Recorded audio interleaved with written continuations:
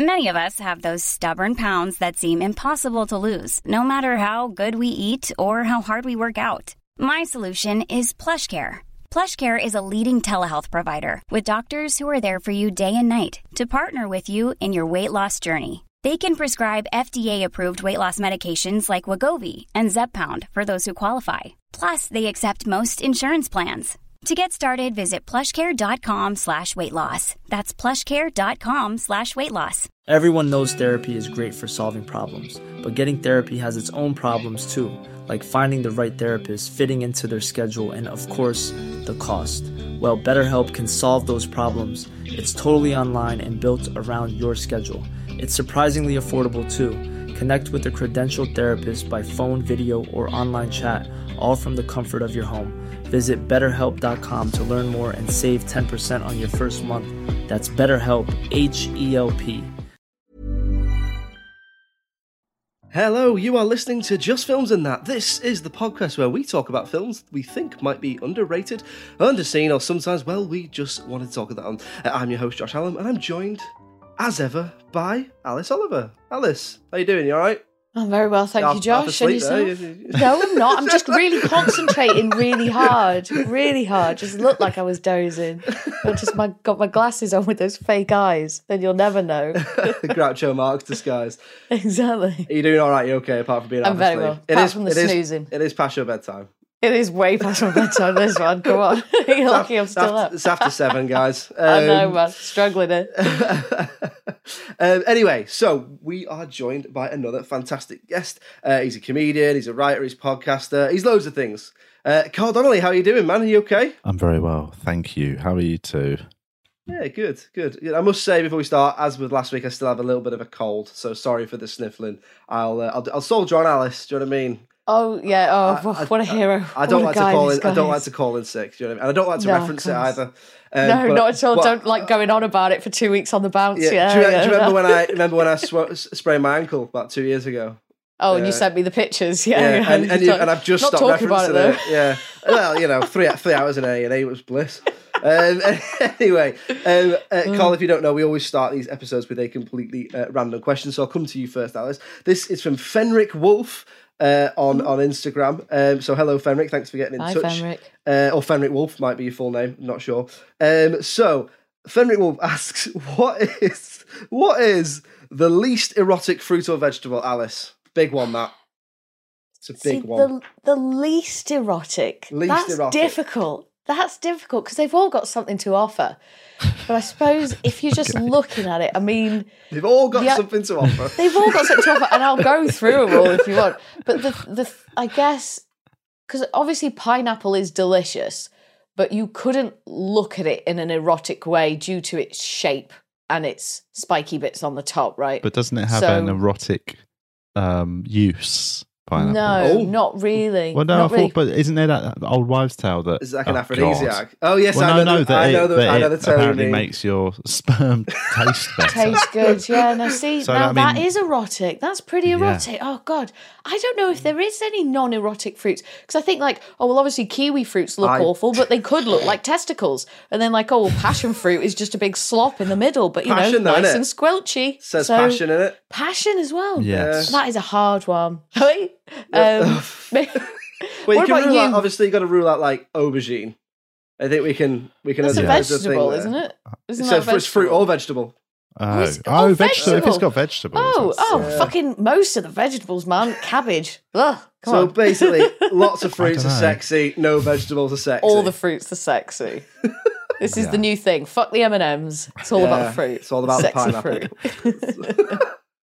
So, what about you, Carl? I want to know. I reckon you've got a good answer to this. I had loads in my head, but now once you said actually, because I think you can't think about them as they're multifunctional, aren't they? I was thinking of a big watermelon has nothing to offer, but the moment you open it, it's a juicy thing, isn't it? It's like a lychee from the outside looks like a little dragon's egg. Lychee, but a lychee, you open it, and it's one of the sexiest things I've ever seen. Just in a Chinese restaurant after your meal. Oh, got any lychees? So yeah, I don't know. I think it's actually a very hard question. I'd probably go for a root vegetable. Just a root vegetable. Yeah, potato. I can't. I find it hard to believe somebody's going to find a potato sexy. I don't know. Chips are good. Chips are good. But I spent many a night in the chippy. See, I suppose. It's horses for courses, isn't it? I think generally just vegetables are less erotic than the fruits. Yes. So I don't even think there is a fruit. They're all beautiful. Asparagus. Oh, that makes your wee smell smelly wee, innit? Different. Yeah. So I suppose anything of that shape you could essentially ram up your bum. So, let's be honest. You can make anything erotic if you try hard enough. I've always said that. Anything's a dildo if you try hard enough. Clip that. What would I say? So I saw the question. Pardon the phrase, but I saw the question come in, and I would say peas. Oh, yeah. Peas aren't erotic. That's quite. You true. can't. There's no way of eating peas in a sexy way. That's absolutely because even accurate. you put corn on the cob, you can make that sexy, dripping in butter and all that sort of stuff, or marge or whatever. But peas, they're gonna fall off your fork. Yes. You know what I mean? If you're on a first date and you're looking over and you're like, I can't have peas here. Yeah. Especially because has no one ever mooted the idea of sucking them up through a straw? Has that ever been suggested as a way of eating peas? Kind of what bubble tea is, isn't it? I mean, they did it with that. I'm sure they could do it with the peas. They have a special bit of cutlery, don't they? Like you get a sort of like a ramen spoon. I'm thinking like a pea straw. A pea straw. So it's just like, hey mate, have you got any pea straw? Just over there by the ketchup, mate. With the ketchup, I'll just. So I'd say peas, but then I've also only just recently. My partner takes the piss out of me all the time. I only recently learned the best way to eat peas. Right. Oh, yeah, so from being a kid, I might have already told you this, Alex. I was a scooper. Right. And I never realised you went like that, side on the side, and knifed them onto the fork. Right. I was a scooper, so they would always fall off my fork. So maybe that's why I'm saying peas. Yeah. So anyway, peas is my answer. So I think that's a good shout. Yeah. So you saying peas as well, Alice? I'll join you over there with the peas. So are we saying unanimously peas aren't sexy? Yes. Peas are not sexy. Right. We're gonna get letters. Letters from the pea people. Big green giant. Big P. No, he's sweet corn, isn't he? Yeah, I'm taking down Big P. Yeah. Okay, then. So we will move on to talking about this week's film then, which is Major League from 1989. So if you've not seen it, spoiler warnings for that. Carl, you picked this one. So why don't you tell us a little bit about what it's about and then why you picked it? Right. Well, it's a classic sports sort of rites of passage film. You know, it's a lovely, heartwarming story of some underdogs done well. It has aged somewhat badly. It's about a team that were formerly known as the Cleveland Indians, a baseball team. And they've recently, in the last 2 years, due to growing pressure, have changed their names to the Cleveland Guardians. Right. I think after about a 35, 40-year protest, they finally realised that maybe we should. They wore them down. Yeah. It's like the Red Sox and all that. Yeah, there's that weird thing in. Yeah, American sports has recently started to address that. But anyway, the thing is, this film is basically about a team.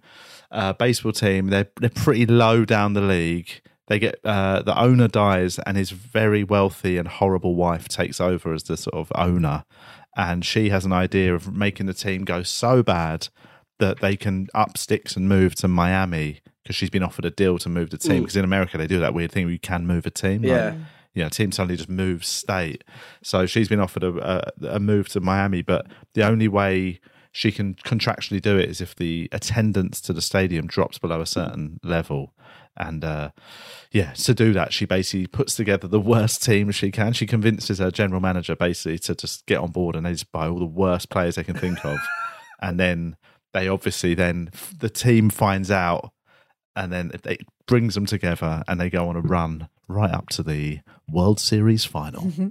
So it is a lovely story. But yeah, I will say that it's a film that I loved when I was a kid. Watched it all the time, and then I now watch it once a year. Do you? I've actually got a tradition at the Edinburgh Fringe of watching it with comedians John Hastings and Jimmy McGee. All right. And but every year I watch it, it does show up a new problematic area of the film. Like it's really there is some issues now that I'm like, ooh. But I'm so in love with it from childhood that I can't let it go. Oh yeah, we're all guilty of that. Yeah, we've all got those films. We've even done some on that this podcast. Era as well. I will say that era of sort of knockabout comedies. There was a lot of that going on. Have you ever seen Soul Man? The famous no, I don't think I have. Comedy, C. Thomas Howell comedy. It was it's brilliant, but the story is unbelievable. It's about a guy. Do you know what it is? Blackface? It is blackface. But I don't know. I said that as if I'm going to go, but I sort of am. But because it isn't he doesn't. It's got a real the idea of the film and what they're trying to say is actually very progressive.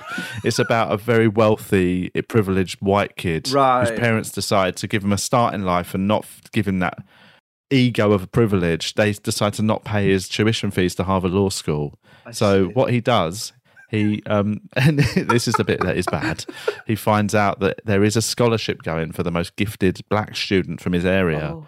So what he does was he has a friend who works at a medical laboratory that are doing some tests with very strong tanning tablets. Oh my goodness. And he overdoses on the tablets to the point where his skin turns a dark enough beige that he can pass as a black boy. And he gets the scholarship and he lives as a black guy at the University of Harvard. And while there, he encounters so much racism that it makes him realise what he's done and what he's done wrong and how privileged he is and how horrible black students have it at Harvard. And, it's actually, so fundamentally what they're saying is good, but the way they do it is problematic. And I think a lot of Major League does that as well. It's that era where I think they've got good intentions, but you're like, oh, but now it doesn't really work. So in terms of why you picked it then, do you think it's underrated or underseen, or do you just want to talk about it? Well, I do think it's underrated. I think it's a really funny film with certain actors doing some of their best comedy work. Like Wesley Snipes is in it, and it was a very early Wesley Snipes film, and he's really funny in it. He shows that sort of charisma that turned him into being quite a massive Hollywood film star before it all went a bit wrong. It's Charlie Sheen at his absolute peak. That sort of it was a couple of years after Platoon, where he'd suddenly established himself not just as this young, good-looking guy. He could act as well. It's got Tom Berenger in it. It's got a really good cast. One of the problematic characters is a Cuban exile who is played by the guy who went on to play the president in 24. Dennis Haysbert, And he plays a Cuban who does voodoo, and that's an issue. Some of the language around that, but it's got loads of good actors in it, and it's just a really good cast, and everyone really I think nails it. It's very funny. Okay. Alice, had you seen this one before? Had you heard of this one? Had not seen it, had not heard of it. I could have hazarded a guess that it was going to be about baseball, and I was correct. But no, not seen, not heard, so already possibly underseen. What about you, Josh? I reckon you probably hadn't seen this. I'd heard of it, but hadn't seen it. You've heard of it? Okay. Yeah, I think I'd heard of it I think I'd heard it referenced in conversations around around Charlie Sheen or late 80s films, or one of those ones I've seen referenced in wider things. But I had not seen it, no, and I, like you, guessed it was about baseball, because when I say I'd heard it, I think I'd heard of the title, and not much more. So, well, let's get stuck into it then. So, we'll come to you first, Alice. What did you think overall? So, I didn't love it. Okay.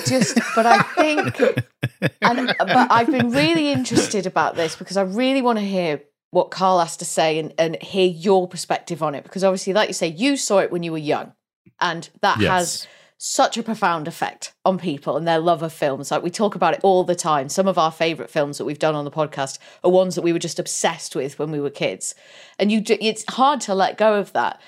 But for me, I felt like maybe I wasn't I wasn't the intended audience, and I struggled to get myself in the mindset of the intended audience. And I think maybe like a lot of it, I just didn't get it. And it just kind of went over my head.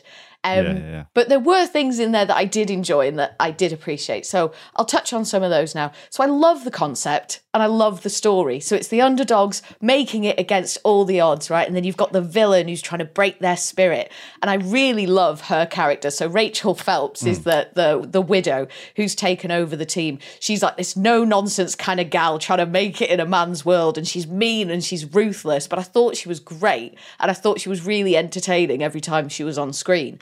I love that it's set in Cleveland. Like so many films, it's New York, San Francisco, LA. It's like, no, we're going to do this in Cleveland. So that's always a joy to see a different landscape and see, other places represented on the screen.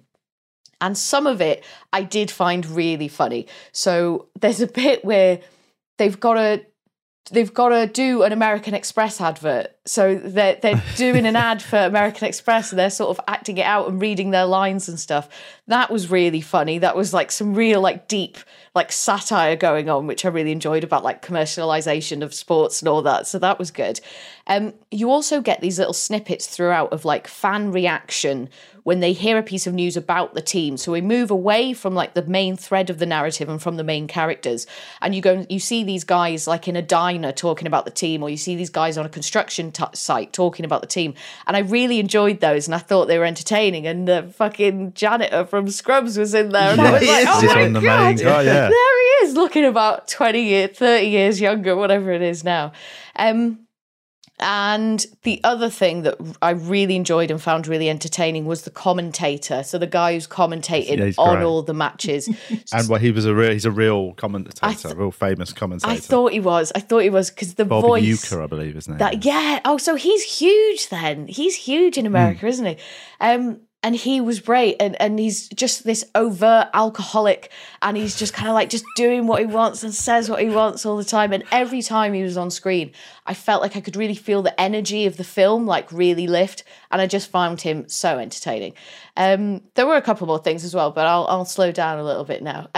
Carl, what are some of your favourite things about this? Like weirdly, I do think the style of it is very interesting. It's not a standard just sports film, or even it's not even like made as a standard sort of late 80s comedy. That thing you say where it does cut, it has these weird intermissions of almost musical intermission, and then there's cuts to the fans talking, and you watch the rise of them and the mood of the city change over the film, and it cuts back to almost give you a little commentary from the people that live there. And it's a really lovely way. I think it's a really lovely little tool that they use.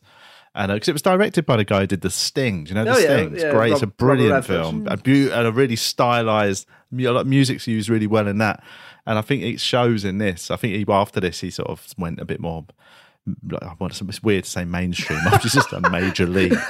But yeah, I think stylistically, I've always loved that. And I feel like that thing of it, you do get a sense of Cleveland. Because again, I watched it as a kid who, I didn't know anything about baseball. And the only thing I knew about America was from films. And again, like you say, it was all New York or, some weird big forest area you'd see in another film, or Los Angeles, Hollywood, like Beverly Hills Cop type stuff. And to see just an industrial sort of run down working class part of America was actually quite refreshing. And cast wise, I just think the cast is excellent. I do have quite a major Charlie Sheen soft spot in terms of his acting and that period, not his, I think he has somewhat tarnished his reputation over the years, but there was a hot period, when he literally started as that little sort of cameo in Ferris Bueller's Day Off was probably where I first saw him. And then that little late 80s Platoon, he did that weird film, The Wraith. I remember loving Wall that. Street. That was like his first solo. Then Wall Street. And then he had this sort of 6-7 year hot streak of doing some real seminal, films of that time. So I loved him. I always loved Tom Berenger. I thought he was brilliant. He's just a quality, good old fashioned actor, isn't he? It's a great cast, isn't it? It is. It's funny. And there's the Dawn, who's I've forgotten the actor who plays Dawn, who's like somebody who's sort of made his money, he's given up caring and just basically is waiting to retire. Corbin Benson. Yes. and all he wants to do is play golf. And like, it's a great character to have, a bloke who's just like, he's been a professional baseball player, made loads of money, he's wealthy, doesn't want to get injured, he just can't be arsed. And like, and where's you got these like, and these hungry young players. I just think it's a really lovely dynamic for a film of all the best sports films have that, you know, motley crew group of people that are, you know, better than the sum of their parts. So I think, and I think in this really works for that, because they nailed every bit of casting essentially. That really sweaty old pitcher, I've forgotten his name. Sorry, the guy who plays the other pitcher. The guy who's he's very Christian, and he's just a sweaty his old end of career guy. Yeah, I can't remember the actor's name. I think he's called Vaughn. I think the character's he's great. He's been in loads. He's always pops up in stuff. That guy as well. But I just remember just loving everything about it, and it does have that great climax of, you know, spoiler alert for anyone who hasn't seen it in the last 4 years since it came out. But there is a scene at the end when Charlie Sheen is introduced to the field when he wasn't meant to be playing, and that scene still almost makes me cry with excitement, like, because it just captures how I remember seeing it when I was a kid, and they start singing Wild Thing, and it's like, and I watched it because I've probably not watched it now in a couple of years, probably about 2 years I think since last time I watched it, and I watched it last night. And I still just love it. And that scene comes on, and I just feel like I get tears in my eyes. Oh, wow. So it's definitely. So do you think nostalgia's doing a lot of the heavy lifting, or do you think you still find a lot of stuff? Loads of heavy, and so much heavy lifting. Yeah, but you know, it is ultimately just a knockabout comedy, sports film. It is, but I think there's a lot to like in there. I think, like you said, the cast are great, but not only the cast are great, I think, and I'll come on to this in a little bit as well, there's some really good stuff they do with genre, but also the cast all have their little moment to shine. So not many, for quite often sports films, they don't balance all the sort of lesser plot lines as well. Whereas this, like you say, you've got a couple of key characters. One who's a player who just wants to retire, so doesn't want to get injured, can't be bothered. Another one who is really concerned with what he's going to do after he retires, so he's sort of now seeking a woman who left him, or he left. Oh, and Rene Russo is excellent in it as well. Russo is great in it. Then you've got, like you say, younger players played by younger actors who then went on to be big stars, like Wesley Snipes and Charlie Sheen. So I really enjoyed it. Did it remind you of The Replacements, Alice? Massively. That's one of my main notes, is how much it reminded me of The Replacements. What's The Replacements? So, let me tell you about The Replacements. God. So, Keanu Reeves and Gene Hackman, Anthony C. Vance, Jon Favreau, a few other guys, Orlando Jones. So, it is about an American football team. The American football players, loads of them have gone on strike, basically. Right. So they've got to bring scabs in to play the games. So they bring in all these. So they bring in all these scabs. Late. I think bang on 2000, possibly. Oh, was it? Yeah, so they bring in these scabs. The scabs are, this ragtag group of guys. Some of them are has-beens, some of them never were, like working in diners, some of them in prison, all this stuff. And they come together and they're doing shit, and they're terrible on the field, and they're throwing up on the field and beating each other up, and it's all bad. But then they claw their way to victory, and it's amazing. And then Heroes by David Bowie plays at the end, and they win the match. And it's, oh my God. So hard. Oh my God. But it is just this film, but American football. It's super similar. Like, even it's the same down film. to the way, because when they're talking about the different baseball players that they're going to get in to make up this team, this new team, the way that we sort of see the players in their life, what they're doing now. Oh, so Charlie Sheen's in prison, this guy's working here, that guy's retired, whatever. And then when they start arriving at the field, and you've got the coaches there to sort of welcome them, and they go, oh, that's this guy, he did this, and he was like this, and he was like that. And it's almost frame for frame. Oh, really? Like The Replacements. You definitely feel like The Replacements has taken a lot of inspiration from this, I reckon. But I enjoyed that part of it as well, and that's really fun. And then you've got Charlie Sheen's character, Vaughn, isn't it? Rick Vaughn.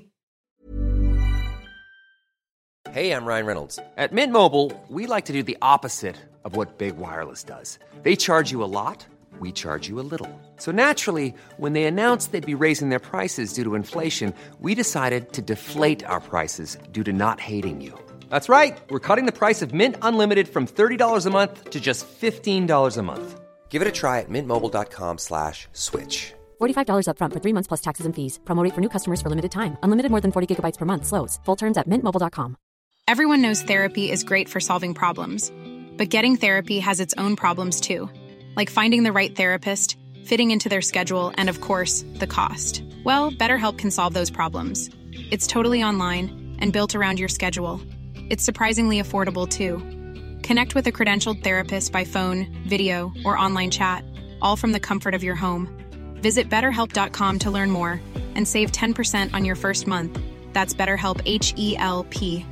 When you're ready to pop the question, the last thing you want to do is second-guess the ring. At BlueNile.com, you can design a one-of-a-kind ring with the ease and convenience of shopping online. Choose your diamond and setting. When you find the one, you'll get it delivered right to your door. Go to BlueNile.com and use promo code LISTEN to get $50 off your purchase of $500 or more. That's code LISTEN at BlueNile.com for $50 off your purchase. BlueNile.com, code LISTEN. There's never been a faster or easier way to start your weight loss journey than with PlushCare. PlushCare accepts most insurance plans and gives you online access to board-certified physicians who can prescribe FDA-approved weight loss medications like Wegovy and Zepbound for those who qualify.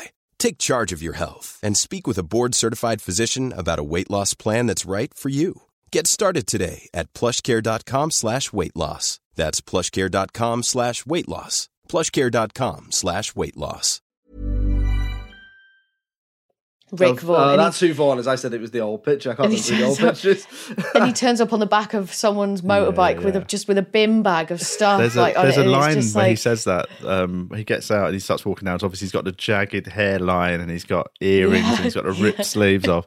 And there's a bit where one of the coaches just goes in this really gruff voice. He goes, "Look at this fucking guy," like that. Yeah, and that is a line that me and my friends quote. Like so often, like me, Jimmy McGee, John Hastings, whenever we're together, if somebody walks nearby who has anything interesting going on in their look, one of us will just go, "Look at this fucking guy."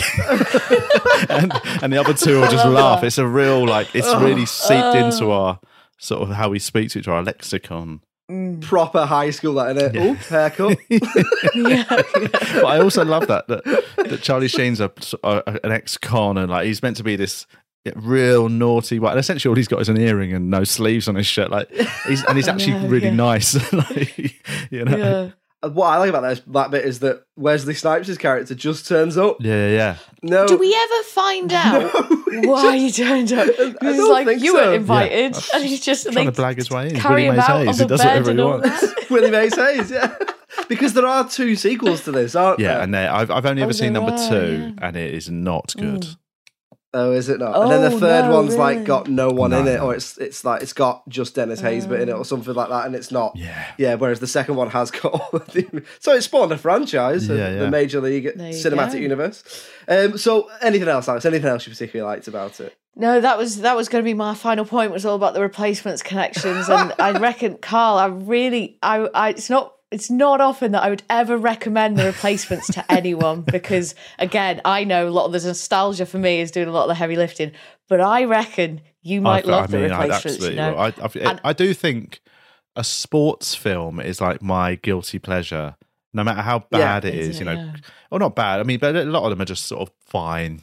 Coach Carter, something like Any Given Sunday. Any Given Sunday is not that good a film, but I watch it, and by the end, I'm just like, I don't even know anything about American football. I'm just crying. And I don't know what it is. There's something about, it's like sports documentaries. I love them as well, even if I don't know anything about the person involved or the sport. So I think this. I was like that with, I put Free Solo on. Have you seen Free Solo? Have you seen that, Alice? I haven't, no. Who's that about? It's a guy who's a free climber. And and you watch it and you're like, this guy's mad. He's also really annoying as well. It's a part of you is like, I don't think he absolutely falls, if I'm honest. Yeah. And then towards the end, you're like, go on, get up, the mountain. Yeah. And you think you become an expert in climbing, you're like, oh, he almost slipped on that jagged edge. But I would say, in terms of loving sport films and this style of film, this would probably be the origin story of that. I would say watching this when I was 7 or 8. Well, I was born in 82, it came out in 89. I reckon I did see it when it came out, not at the cinema, but when it first hit the video. Because at the time I was living next to a video shop. And basically my parents, wasn't the most responsible parenting, but they had a deal with the guy who owned the shop that I could just go and hire any film I wanted, no matter what age rating. Which was great because I had an older brother, so I was already watching a lot of adult. I got into horror when I was about 9 because I got to watch all the great horrors. So I used to just go and hire just countless films over the weekend, and yeah. So I remember I would have probably seen this in like 90 when I was 8, and I reckon this was like the seed was sown that I will cry at every single sports film ever released. Yeah. But like you said, there's something. Thing is with sports films, a lot of them are really formulaic, but the formula is successful for a reason. Mm-hmm. And I think that's definitely at play here. So for me, I thought it did what I thought it did a good job of was it balances it being a comedy and being a sports film at the same time. So you have a lot of good comedy moments in there, but which with the feel good side of a comedy, but then you also have some really good tension building and some good triumphant moments as well. So you almost get double feel good. Because both genres have that feel-good element, and I think that's definitely got to be... That really lends itself to nostalgia, that triumphant feeling of a sports film and the feel-good nature of a comedy. And I also, like, back to what you guys were saying about the sports fans, I thought... I've never been to a baseball game, but I've been to other sports, and I thought it captured the feeling of being in a stadium quite well. That idea of being stood around, and... Because quite often... When you watch sports films, if you see the fans, it's like playing FIFA. They're all just staring straight forward, going "Yay!"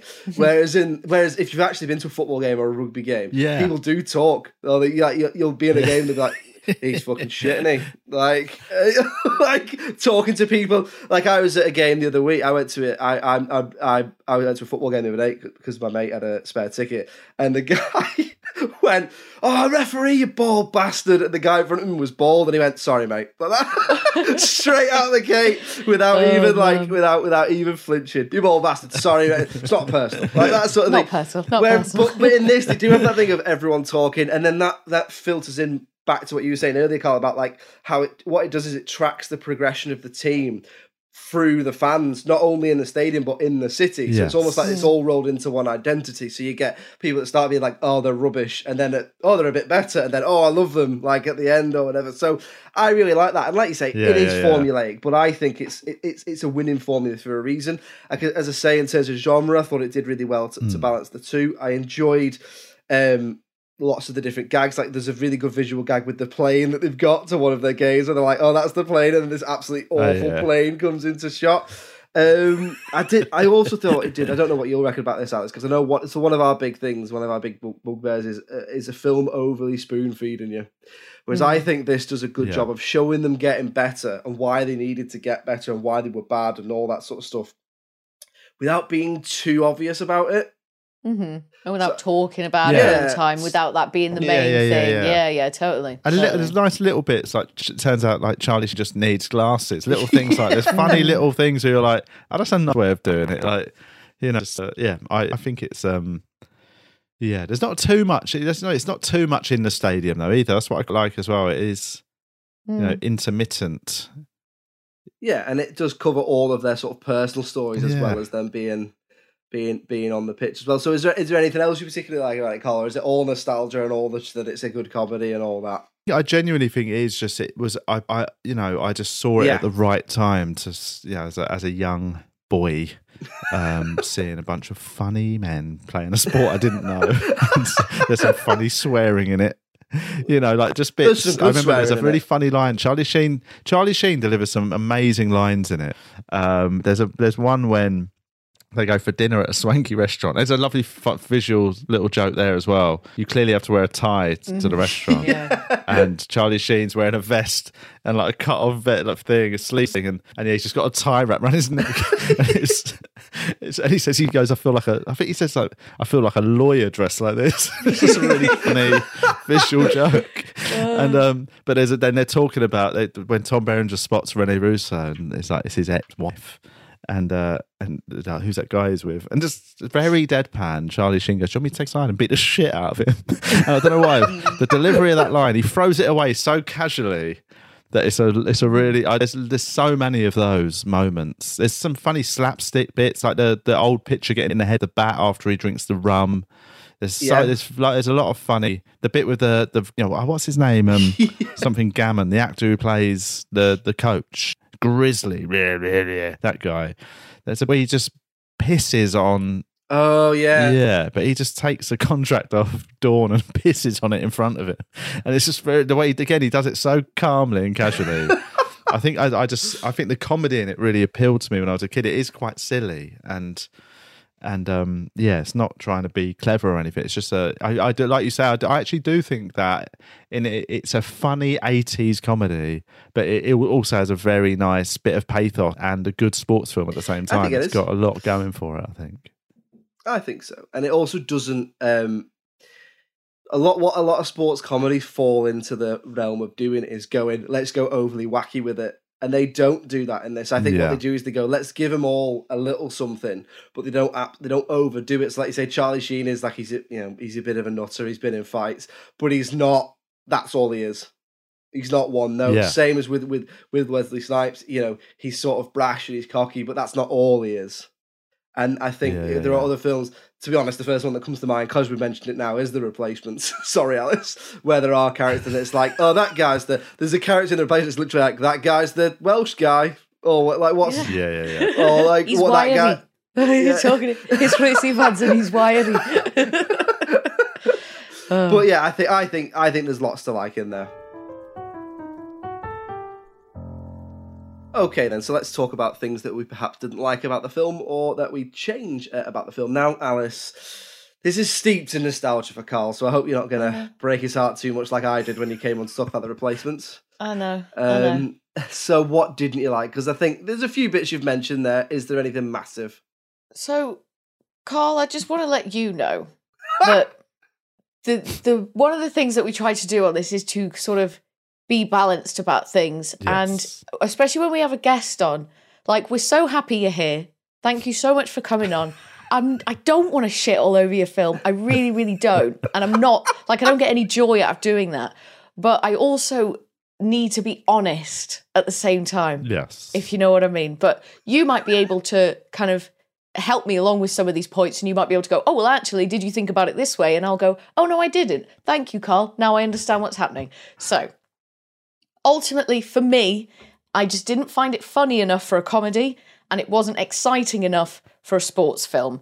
So for me, the comedy felt like it wasn't written by experienced comedy writers, and due to the script and the delivery, a lot of the time I didn't know if I was supposed to take something as a joke or if it was being serious, and it just felt like a lot of the jokes fell flat and maybe went a bit over my head. So I'm going to take, for example, the relationship between Jake and Lynn. So Jake is kind of the main character. It is a bit of an ensemble, but he is quite prominent in it because he was this like hero baseball player back in the day. His ex-girlfriend is a woman called Lynn.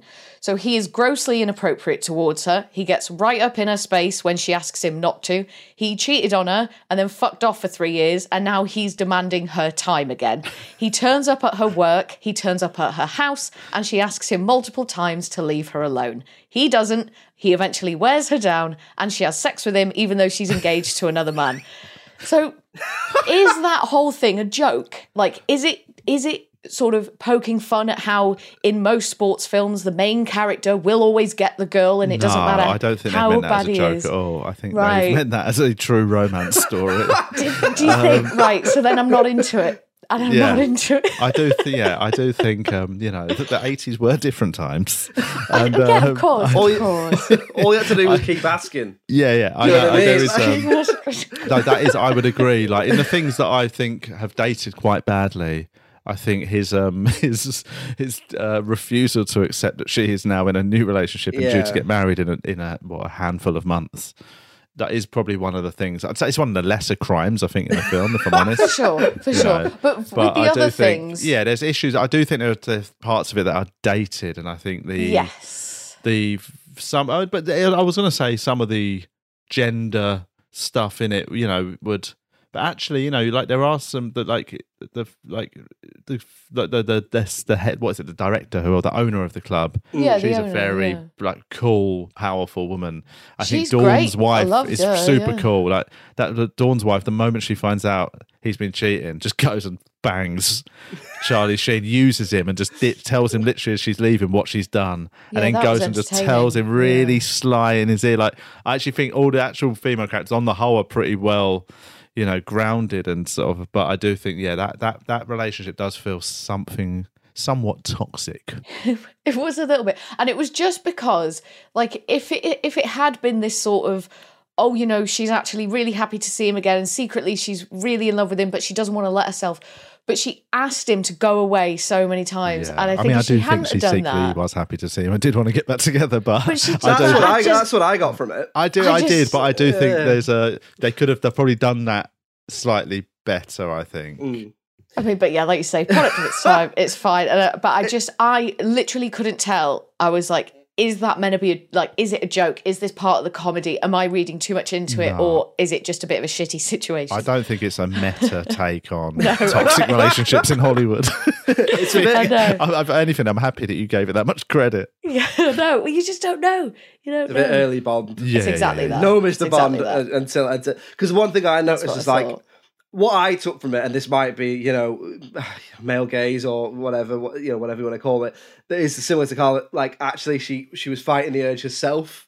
But what I did notice that is when they did get back together, not once does he apologise. No, like there's I was a prick. He shows no remorse. It's just I want you back, so then they get back together. So if they did want to improve on that, you could have. I'm really sorry, I was a bit of a shit, but now I'm not, and I really want you back. That might have sweetened it a little bit for you, Alice. I don't know, but there is one bit where they discuss and he talks about how he's changed, and I do think there's a little conversation. He's Red Moby Dick. He's Red Moby Dick. Yeah, you know, he's trying to impress him. Come on, he's a sportsman. He's not, he's built of different stuff.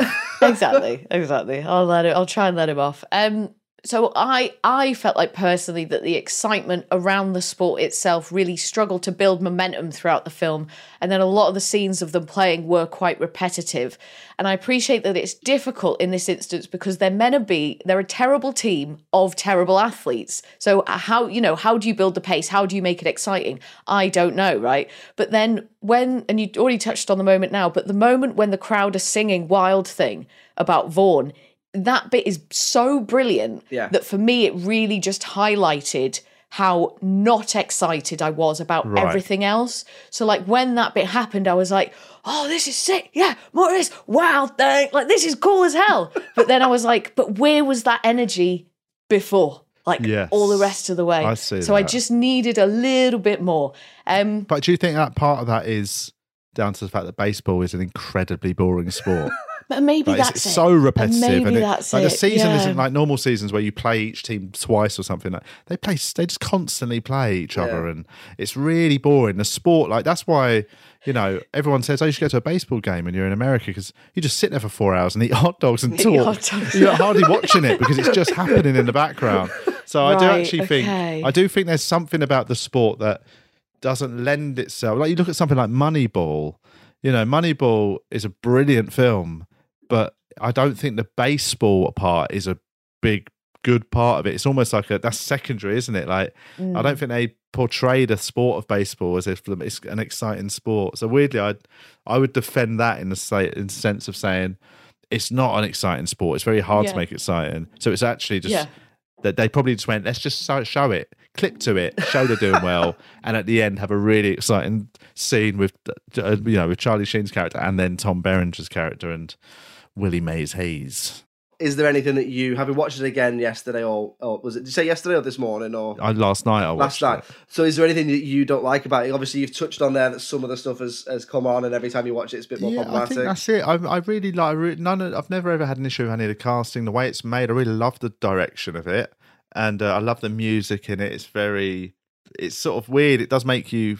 It feels like baseball music. I don't even know what that means. Like it just feels like it's something you'd hear in that American baseball town. But my only issues are always every time I watch it, I find a new thing that makes me go like, ooh, just little moments of. What was it this time? There was one. Oh, what was it? Oh man, I think it might have actually just been the delivery of the line when they ask what religion Serrano is. Oh, yeah. He goes, voodoo. And I'm like, oh, no. So, there's a few bits like that. But, yeah, it's. I think the little problematic elements that are of their time, there's something that they wouldn't happen now, I would hope and imagine. But, other than that, I'm still, after watching it last night, I'm still confident it's a really good film that I'm glad I like, and I think more people should watch it who might have been a little bit too young to watch it then. Okay, so we'll move on then to talking about the critical reception then, and we'll see if it is underrated, underseen, etc. Alice, you've not seen the critical reception? I have not. I've managed to avoid it. Okay, Carl, have you seen it? I've not. I don't have an idea at all about how it was received. I imagine it was probably exciting. I don't imagine it was a critical smash. If I'm gonna, Right. So at the time, I'm just going to double check these scores because you'll see why. Oh, interesting. Well, in the interim, I'll do some guessing. So I reckon it maybe got. I think maybe a 6. I was going to say maybe a low 6, but I think maybe just bang on 6. What are we talking about? IMDb score? So 6 IMDb or 60% Rotten Tomatoes, and then we sort of assess the two of them, the critics and the audience, on Rotten Tomatoes. Yeah. No, what I have checked 6 is right. sounds about right. What I have checked is right. So do you know what? I'll leave that in because we've never actually had to recheck the scores before based on what we've discussed. So what did you both say? Then what did you both reckon it got? What did you think, Atlas? About 6. So I think. I'm going to go with 6 bang on, but I personally would maybe give it a little bit less than that. Okay. Yeah, I would agree it's probably a 6, and I would give it a higher score, surprisingly. Okay, so at the time of recording on IMDb, it gets 7.2 out of 10 or 72%. Okay. And then this is why I had to Google it. Rotten Tomatoes, the critics give it 83%. Yes. Wow. And the audience give it 84%. Oh my god! What am I missing? So what am I missing? It averages out. Get it. Averages out. It was 79. A meta take on toxic masculinity. It says here, you were right all along. Yeah, it says here, a great toxic take on masculinity. No, so it averages out at 79% or just under 8 out of 10. Wow. So. I didn't get any box office figures, but in terms of rating, I would say for me, that's about right. Got 2 sequels as well, so it must have done. I think I remember it being a very popular film. Yeah, everyone I knew saw it. But see, that's not how you base popularity. I suppose. Well, it is. It was massive in Southwest London, guys. There you go. I would say that's about appropriately rated based on what I thought of it. I'm guessing you think that's overrated, Alice. I do think that's overrated for me. It's overrated for me. But clearly, given those scores, given what you've both said, I'm missing something. I'm missing the thing that makes it magical. So that's fine. That's my problem.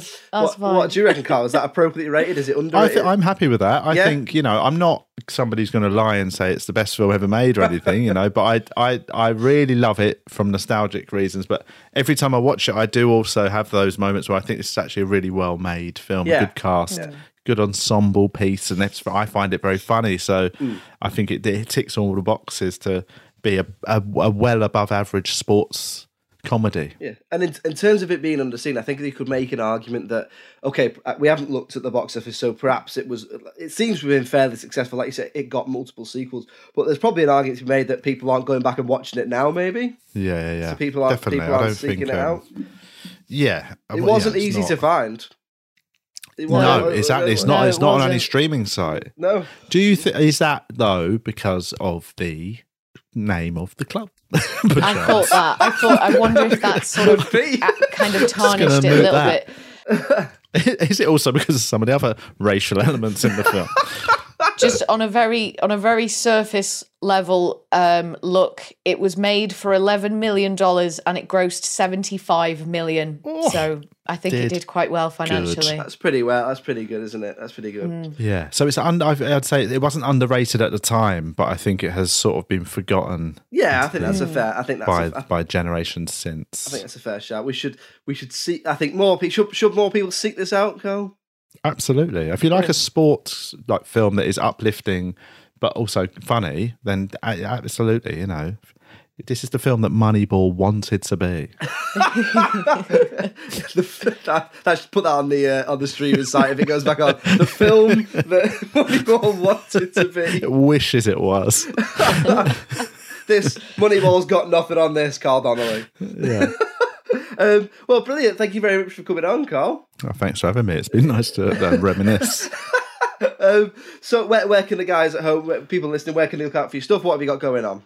I'm always gigging around the place, and I'm still just sort of sorted my website. Well, I'm starting the process of sorting my website out because I lost control of my website last summer. It was a very busy period. I missed the emails about renewing my domain for 3 months. I missed those emails, and then somebody else I think snapped it up. So I've basically had to redo my website, and it's in the process. So gig wise, just go to Instagram or Twitter or whatever, and you can find stuff there. That's at Carl Donnelly, and I do a podcast around weekly. It tends to be weekly, but sort of we're both quite, we've got families and things, so sometimes it does drift into 8-10 days. But it's called TVI with a comedian called Julian Dean, and it's a very dumb, just weekly chat with a guest. There's no theme or purpose at all. It is just, we literally walk into the studio with no prep, and we just start talking and then hope that it's funny for the period of time we're talking.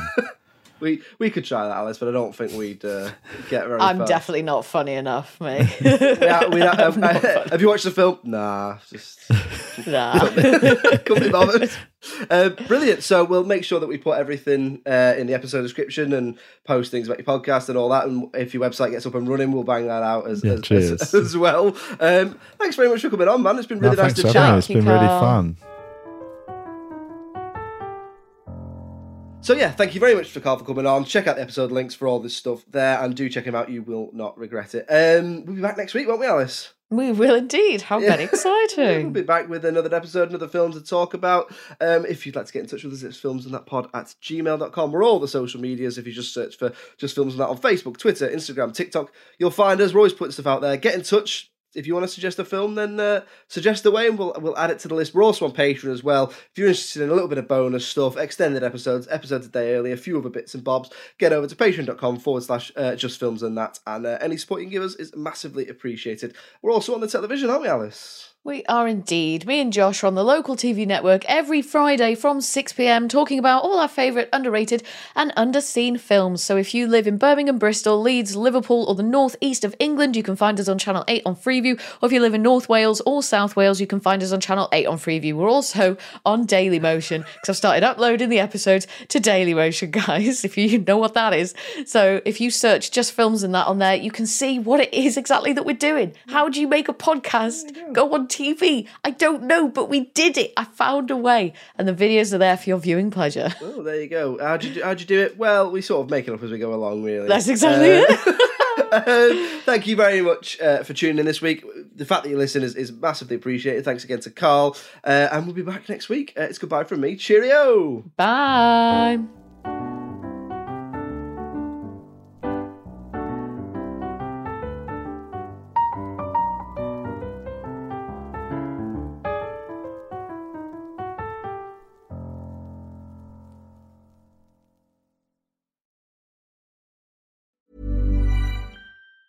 Planning for your next trip? Elevate your travel style with Quince. Quince has all the jet-setting essentials you'll want for your next getaway, like European linen, premium luggage options, buttery soft Italian leather bags, and so much more. And it's all priced at 50 to 80% less than similar brands. Plus, Quince only works with factories that use safe and ethical manufacturing practices. Pack your bags with high-quality essentials you'll be wearing for vacations to come with Quince. Go to quince.com/trip for free shipping and 365-day returns. Even when we're on a budget, we still deserve nice things.